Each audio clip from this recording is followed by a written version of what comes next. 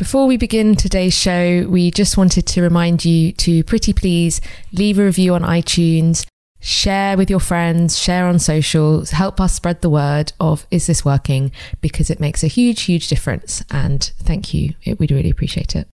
Let's get on with the show.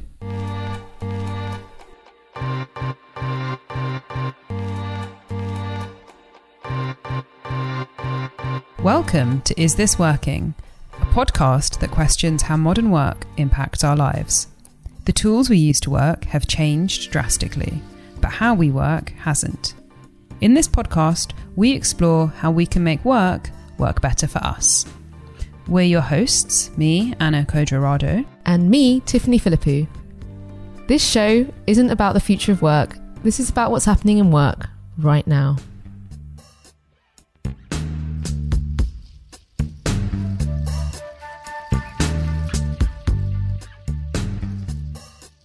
Before we begin, we want to say a huge thank you to Moo, who is our sponsor for this episode.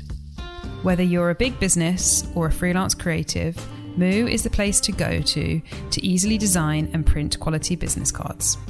We've got a 20% off code for Moo for listeners of Is This Working? Simply enter the code Is This Working at the moo.com website for 20% off your order. That's Is This Working, all one word with no question mark. The code is also in our show notes. Thank you, Moo. We'll be talking more about Moo later on in the show.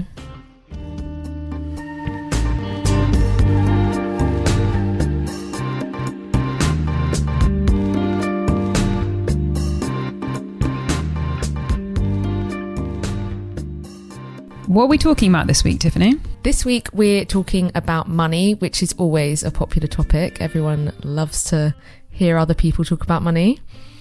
And specifically, we are asking the question, which is, are you what you earn? Do you feel like you are what you earn?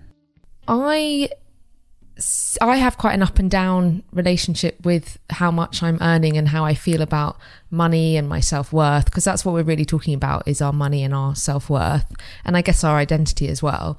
I've always had a more, I guess, entrepreneurial relationship with money. So what I mean by that, that's kind of a grandiose statement for starve, and then I'm just in the starve phase right now. What's the opposite? Feed. Oh yeah.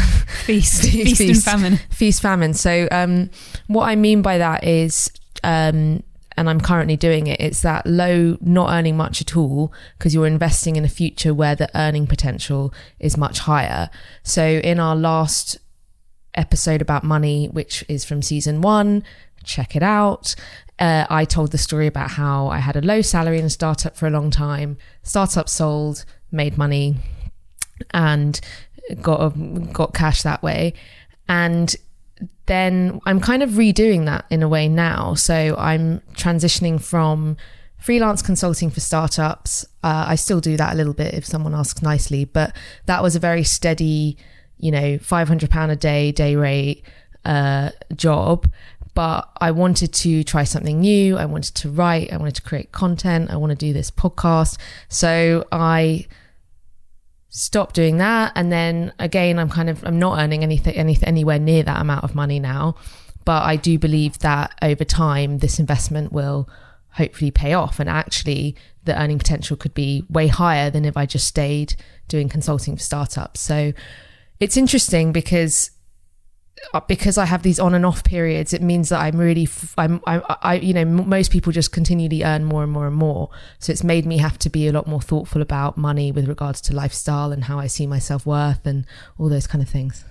Do you think that this kind of, I love this idea that you have an entrepreneurial attitude towards money, and this idea of having periods of not earning because you're hoping to invest in the future potential of having a payout.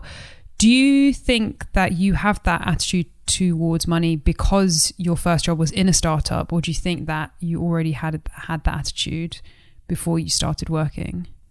It's so hard to say. I mean, I think that I've only given that attitude a sexy title because the reality is that I've had so much career change that, if you want to transition from a brand and comm strategist to a writer, you don't really have a choice, but you have to take a pay cut. So I've just put a really cool narrative around it. But the reality is that it comes from trying different things and wanting to try something new. And so that's why that's kind of what I think is the cause of it, really. How about you, Anna? How do you feel like you would describe your relationship with money and work? I would definitely characterize it as a complicated relationship, because on the one hand, I do know intellectually that I am more than what my raw salary looks like on a page. But I'm also not going to pretend that I don't care at all what I earn. And I think also, especially because, and you kind of touched on this when you were talking about transitioning into writing and how there would be no option but to take a pay cut. I do think about that quite a lot, because I'm in what is generally considered to be a poorly paying industry. Most writing, whether it's in journalism or whether it's in books or publishing, is generally perceived of as being an industry where you don't have huge earning potential. And I do strongly believe that it is still possible, even if you are a writer or a journalist, to make, well, what I consider to be quote unquote decent money. So it is an ambition of mine to be making a comfortable, what I consider to be a comfortable salary. And so, yeah, I do have this kind of, I guess, sort of tense relationship with money in some respects. But I do know that, you know, what I earn is not a reflection of who I am as a person or my abilities. But it's quite hard to actually put that into practice, especially when you're having, I find that it kind of comes up, especially when I'm having either a conversation about salaries, or I'm in a situation where I'm sharing salaries, or I found out someone else's salary, or someone has shared their rate on social media or something like that. So it still brings up quite a lot of uncomfortable emotions for me, I would say. It's funny because I think that the numbers, which are how much you earn, is the only thing that can be understood across industry and across even a company like disciplines. And I always think about, with the podcast, the first question people always ask is the podcast making any money? Exactly. And obviously the reason they're asking that is because they are trying to work out whether the podcast is successful. And we've discussed success so much on this podcast, but it's because people, it actually kind of makes me annoyed. It's like, why are people not saying, oh, does it fill you with joy to walk to your best mate's house on a Friday to get to talk to her? Or does doing research about all these interesting topics about work that people might listen to and it might help people, does that inspire you? No, they go, is it making any money? And for me, I think this is the problem, is that how else do people across industries understand each other's success without understanding the numbers attached to earning? And the thing is, it's when you ask that question of, is the podcast making any money, you are working from the assumption that our measure of success is that the podcast should make money. And you're kind of always assuming that money equals success and that these two things are connected. And it doesn't kind of it doesn't kind of come up as a possibility that actually success might look like something else, or that also, it can be, especially with something like what we do, where we do lots of different things and we are kind of forging relatively new career paths, where the kind of podcast fits into all of that also doesn't look like what a traditional work structure would look like anyway. So I guess, people are just kind of reverting back to that common denominator of, yeah, but how much do you earn? Exactly.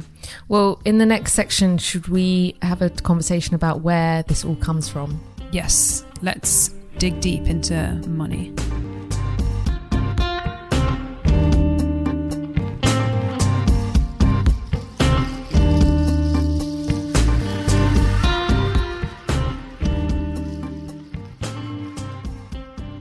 Thank you again to our episode sponsor, Moo.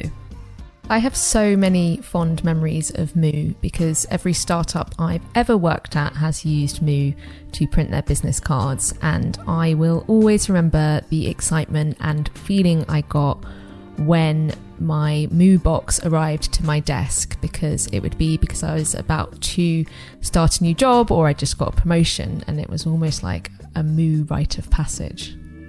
That's exactly how I also felt when I got my Moo cards when I went freelance. I was also super impressed with the quality and the value. And yeah, getting those Moo cards when I went freelance made me feel like an exec. So go and get your own Moo cards with our special discount, which is This Working, at moo.com for 20% off. Let's get back to the show.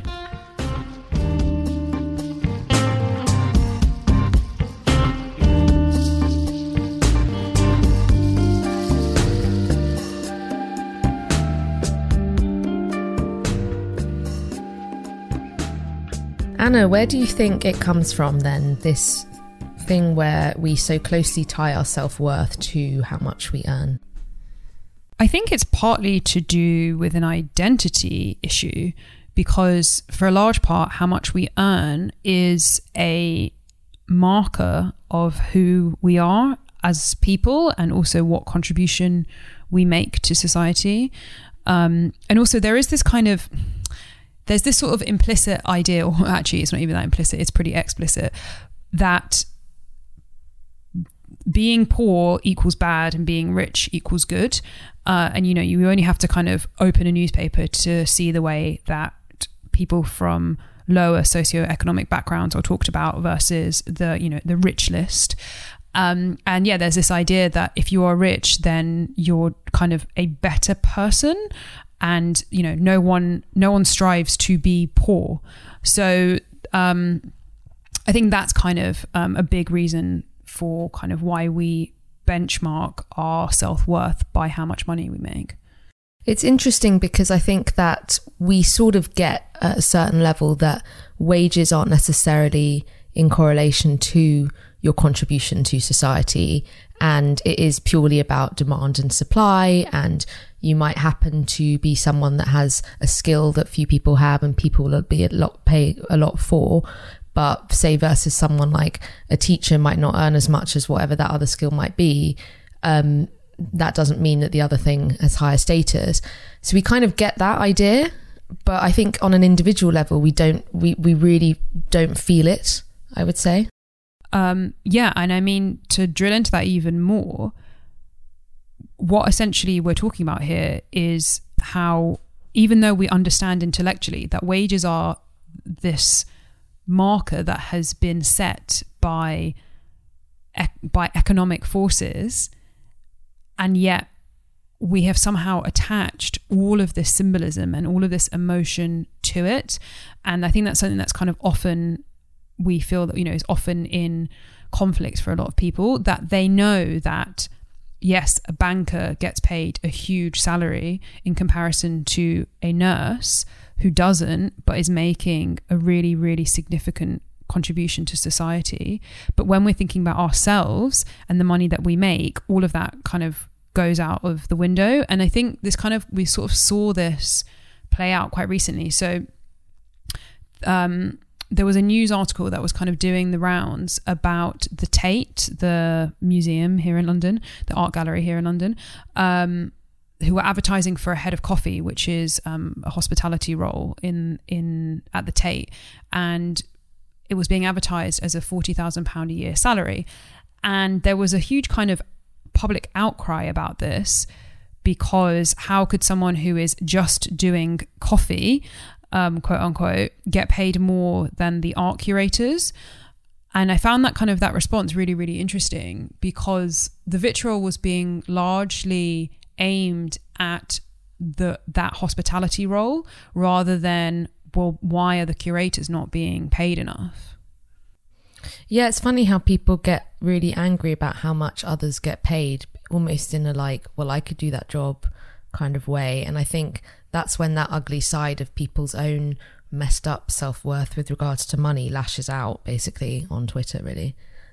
Yeah, and it's especially the case when it's jobs that are perceived to be either easy or menial in some way. So often it's people who've never worked in hospitality. They assume that working in hospitality is some kind of easy job to do, or tube drivers as well. This is kind of perceived as menial labor, and that, you know, these jobs aren't worth the money that these people earn. And really what's happening is you're looking, especially when a salary is public, you're looking at that figure and you are comparing it to what you earn. And if that salary is higher than yours, you're kind of questioning, why do they make more than me? Rather than thinking, well, hold on a minute, why aren't, you know, everyone deserves a decent living wage, and why are some people not getting paid correctly? And, you know, isn't the solution that we figure out a way for everyone to be earning a decent wage? Yeah, and the way that 40k for head of coffee might have been decided is the same system that decides your own salary. It might just happen to be lower.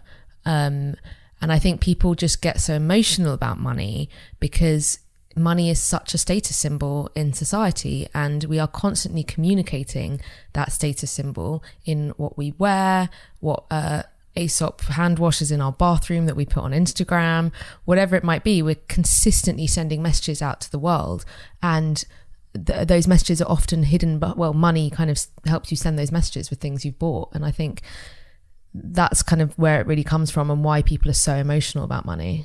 I mean, this also ties back to what we were talking about in last week's episode around hard work, and, you know, how much we make and how we can display how much we make is basically our way of trying to communicate how hard we're working. And, you know, we touched on this last week, but to take this kind of concept of how hard we work even further, a lot of people, and you know, like, I've definitely felt this way as well. There is this kind of idea that, oh, I work really hard, therefore I deserve this salary. And that's quite a difficult idea to kind of get your head around, because I can't help but think, okay, but, you know, what I do in comparison to, say, a nurse or a teacher, you know, to teach people to take care of sick people, that is really hard work. And how can I not think that people who do that kind of work deserve to be paid well? I was thinking about a report that I read recently from the Sutton Trust, which is a social mobility charity. And it was super interesting because their research found that the most economically privileged are most likely to cite hard work and other meritocratic narratives as the explanation for their success, rather than any luck or kind of family wealth that played into getting them to where they are now. And it's really interesting because the report found that the top 1% are more likely to believe that they achieved their status because they worked harder than other socioeconomic groups.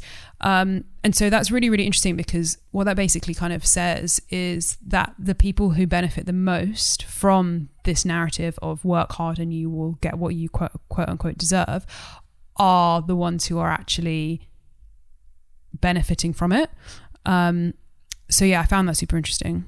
And that comes back to that, what you said right at the beginning about poor equals bad and rich equals good, and people who are able to communicate their good through status of money and being able to buy nice things, they are able to feel good about themselves and feel like, I am good, I'm contributing. But actually the reality is probably a bit different to that. And even socially, I feel like I know people who feel very proud of their deservings of high salaries and what have you, and it can cause a bit of tension, I think, actually, because you see people get so much of their self-worth out of their high salary, and that does project onto people who may not have such a high salary, because you can pick up on that, and because they're implicitly saying, well, you don't earn as much as me, so your worth isn't as strong. You're not as deserving as I am. That makes me think so much about a Friends episode, the one with 5 steaks and an eggplant, which is such a brilliant episode. And it is all about how 3 of the friends, Ross, Chandler and Monica, all earn a lot more than Joey, Phoebe and Rachel, and the tensions that pulls into the social group.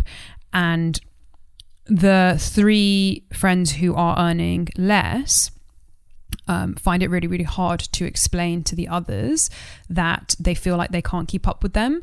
So those who earn more, and it's such a good episode because I think every friendship group has experienced this, and it really taps into something that so many of us have experienced, where it tends to be the richer friends who set the pace of the group. And so the richer friends wanted to go and do nice things, have a nice dinner, do all of this stuff that the others couldn't afford. And they felt really uncomfortable saying that they couldn't afford it. And it all kind of culminates in them having this really awkward conversation about money. And you can feel the tension through the TV screen. And some of these same things came up where Chandler says, well, we work really hard for our money and we want to spend it. And then Phoebe and Rachel were kind of saying, well, it's not that we don't work hard. It's just that we are at a different phase in our careers. This was kind of, and especially interesting in relation to, for anyone who may or may not have picked up on this, I am a huge Friends nerd. So I've spent a lot of time analysing the episodes. But it is really, really interesting, especially with the Rachel character, who then does go on to become very successful. But anyway, the point is that at that particular point, they were just not earning money, and it brought out so much tension in the friendship groups. The reason Friends is so timeless and the most watched thing on Netflix ever is because it plays out real dynamics and real things that happen. And I, for one, have really struggled with one of the hardest things about growing up is that difference that comes from your friends and money. So in our early 20s, we were all doing the same stuff. We all had similar salaries. We wouldn't even dream of going to a restaurant on Tuesday night that might cost 40, 50 quid or whatever. And now, because I've actively decided to change my earning for future fulfillment or whatever it might be, I'm hyper aware of how there's this like very laissez-faire high spending that happens, which I don't really see the point in. Like, why can't we just hang out at like your house? Why do we have to go to a fancy restaurant? Like, and suddenly once you become aware of it, I actually don't ever really want to go back to that. Actually, that I want to be more mindful in my spending. And I think that's why it's really good to have the on and off periods of earning, so you can almost recalibrate. I've cut back in my life so much, and I don't miss these things really at all. I think there's actually quite a lot to unpack in what you've just been saying, because on the one hand, what's really interesting is that, and you touched on this earlier, is that your earning hasn't gone in the upwards trajectory that everyone expects earnings to go. So most of us have, from when we first entered the workforce, we expected our salaries just to keep going up, and that our lifestyle would also kind of move upwards alongside it. Whereas you've kind of bucked that trend by your earning goes up and down. And to a large extent, as someone who's self-employed, my earnings fluctuate as well. And so that can be quite difficult when other people are on a sort of more upward trajectory. But that kind of goes back to what we value in terms of success and the role that we feel that money kind of plays in how we feel, how successful we feel. But something else I also wanted to say, which is really, I find really interesting, is also this concept of just because you can afford something doesn't mean you necessarily want to spend your money on it. Because when you just said, I think I want to continue to be mindful, what you're basically saying is, if I do start earning loads of money, that doesn't necessarily mean I want to be spending it just because I can. And that's definitely something that's come up for me in my life, particularly in relation to other people's weddings, and in particularly in relation to weddings that are abroad. So I got invited to a wedding once, which was abroad, and I looked at the cost of it, and it was going to cost me the best part of $1,000 to go on that, to attend that wedding. And I had that money, but I didn't want to spend it in that way. It meant that I wouldn't have been able to go on a 2-week holiday with my partner, and it was just not how I wanted to spend that money, and so I turned down that invitation. But this is the thing, is that you kind of, I found it really, really hard to say no to that invite. I remember I kind of spoke to you at length about it, and it actually took me quite a long time to eventually tell to eventually decline the invitation. And I found it really, really stressful. And I actually did I did say, I can't afford it. And I felt even saying that made me feel really awkward. But I don't know how I would go about saying, I don't want to spend my money in this way. It's kind of like, that's almost like the ultimate taboo. Like, no one likes saying I can't afford it, but no one, like, really, I've never heard anyone saying I don't want to spend my money like that. Well, that's the challenge now, because I might have £500 in my bank account to go on a group holiday, but if I don't want to go on that holiday because I'd rather spend that £500 elsewhere, people aren't that empathetic towards that. And I think there's something about social pressure and spending that I'm becoming more and more aware of. And it's interesting you talked about that, how anxious making that made you, because in my own experience of these things, it is extremely stressful, because you're kind of saying, like, I'm different from the pack. And that is very against how our brains are kind of engineered to work. And so it causes a huge amount of stress and pressure. And it's very awkward within groups, because it's like, fine, if you want to go, to do that expensive thing, then that's cool, but you're not going to include me. And then I kind of think, well, socially, do I want to hang out with people that make me feel pressurized to spend money? Probably not. And then so suddenly, like, these divides happen more and more. And as I said, as we started talking about this stuff, like, that's one of the hardest things I find about getting older and friendships, is suddenly our lifestyles are diverging in all these different ways. And it's just causing quite a lot of tension. Yeah. And what's really funny is that we are so awkward about being upfront with our friends about money and about whether or not we can afford things. And we're also really awkward about sharing salaries with our friends as well.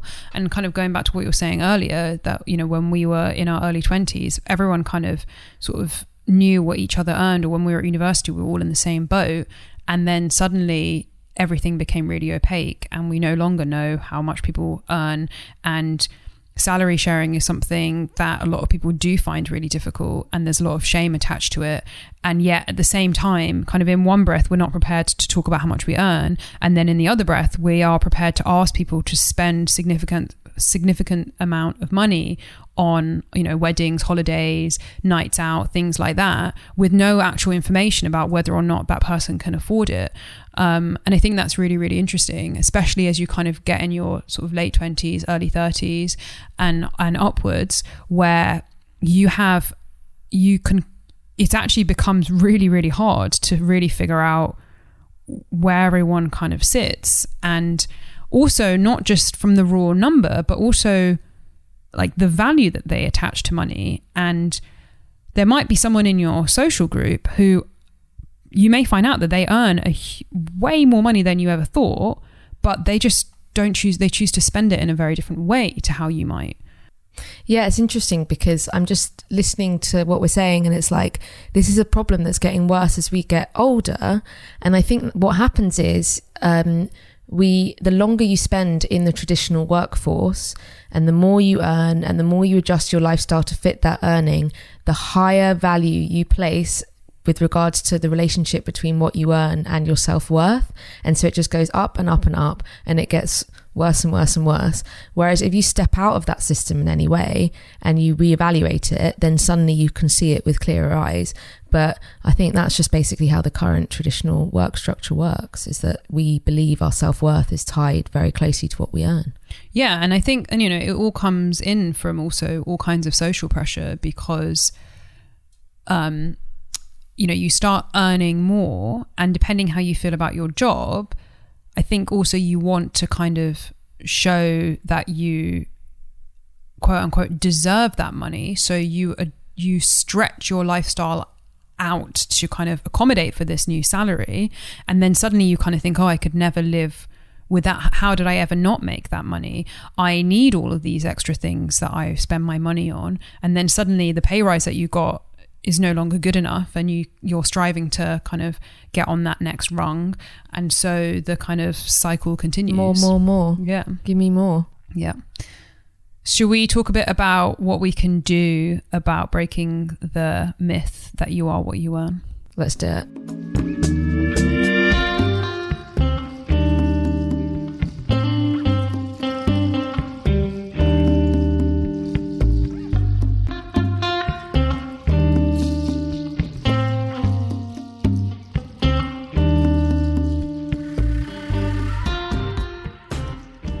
Okay, so what are some practical ways that we can start separating our self-worth from what we earn?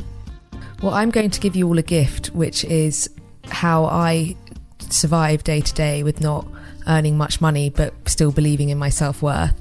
So hopefully you're all earning a lot more than I am right now. But what you can do is use the same thought exercises, which is essentially think about how you're contributing in a way that's not related to money. So are you inspiring a team? Are you helping people? Are you enjoying yourself? Are you, expanding your mind or challenging yourself? There's so many different ways that you can be contributing to yourself or to others through your work that aren't related to how much you earn. So it's just about being able to identify and articulate those.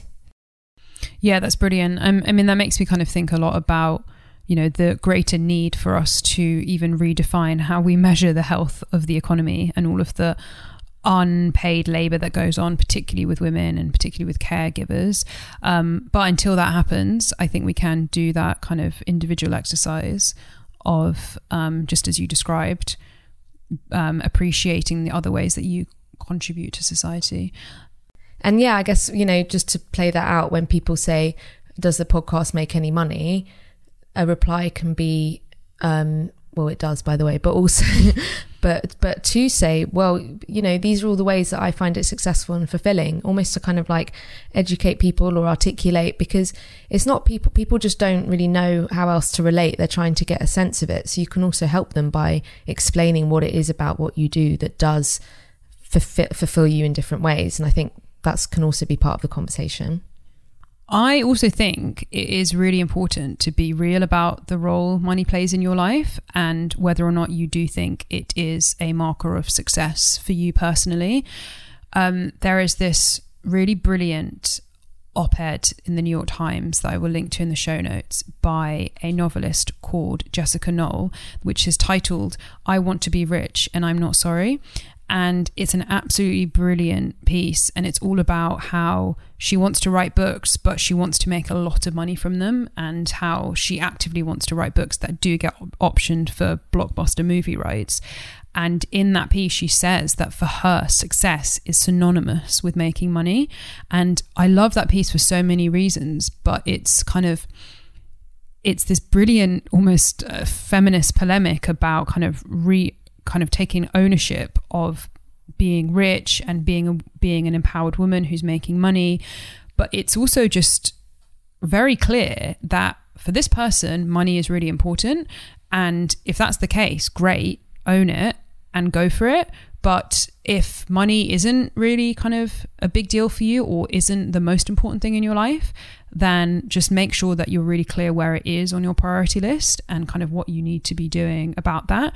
And so if it is high up on your list, then think about ways that you can make more, that you can be making more money and go into a career that is really high earning. If it's lower on your list, then spend more time thinking about, as you said, all of the other ways you contribute to society, and about the things that you do prize. And yeah, I know that this is a lot hard, especially if you are someone who has a different attitude to what everyone else seems to hold, it can be really hard to always be the black sheep, which is how I often feel. But at the end of the day, what you hold as your values are the most important thing to you. And so you just got to kind of be true to them. Exactly. And I think I have a bit of a rough sense of how much I want to be earning per year, for the next 5 or so years. And I think about stuff like, do I care about buying more expensive clothes than what I buy now, more expensive food, go to more fancy places? The answer is actually not really. And so I've calculated how much I want to earn based on my current lifestyle. And I think that, as you say, it's about like knowing your values, because it's all a trade-off. So I've actively chosen to earn less and have a lower number that I need because I care more about other stuff such as like freedom and blah, blah, blah. But again, as you say, there's, money is a hugely beneficial thing for people to have in their lives, obviously. So just know what role it is and roughly how much you actually want to make for yourself, not with regards to communicating to others your status. Yeah, exactly. And also I think, just like take the pressure off both yourself and also those around you to always be doing things that require you to spend money. if you don't feel like, that we've got a live example today of we're going to see a friend of ours later, and I don't feel like spending a lot of money, and it's absolutely fine to say to that person, let's keep it low key. Well, I said, let's go to your house. Yeah, exactly. Let's just we all have nice, let's just sit in our homes. Yeah. Sit in our homes, watch Netflix. But if you enjoy, if you're like, but we'll have an amazing time because we've got great chat. Exactly. And our friendship is based on more than just going and, spending money and eating expensive food. Not that I don't like food, but, Well, it's nice sometimes. It needs to feel special. Exactly. But on that note, I think if you are someone who's talking a lot about your work and your value with regards to money, which, by the way, I used to do when I was just freelance consulting, I'd get so much, I'd cling on to how much I was earning, and listen to that, because it might be warning you that you're not necessarily doing the right thing for you.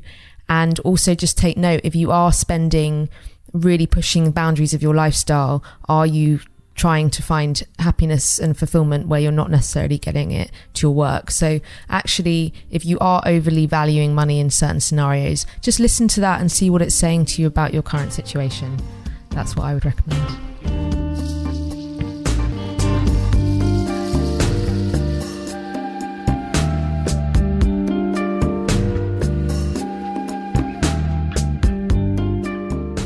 This episode was brought to you by Moo. We've got 20% off at Moo for listeners of Is This Working? Simply enter the code Is This Working at moo.com for 20% off your order. That's Is This Working, all one word, without the question mark. More details and T's and C's in the show notes. You are listening to Is This Working? With your hosts, Anna Kodro-Rado and Tiffany Philippou. The show was produced by Chris Bannister. Please rate, subscribe, share this episode if you enjoyed it. It will help other people find it. And of course, we want to hear from you, because this podcast is all about how we can improve all our working lives. Email us at isthisworkingshow@gmail.com and tweet us at istthis_working. Thanks for listening. Bye.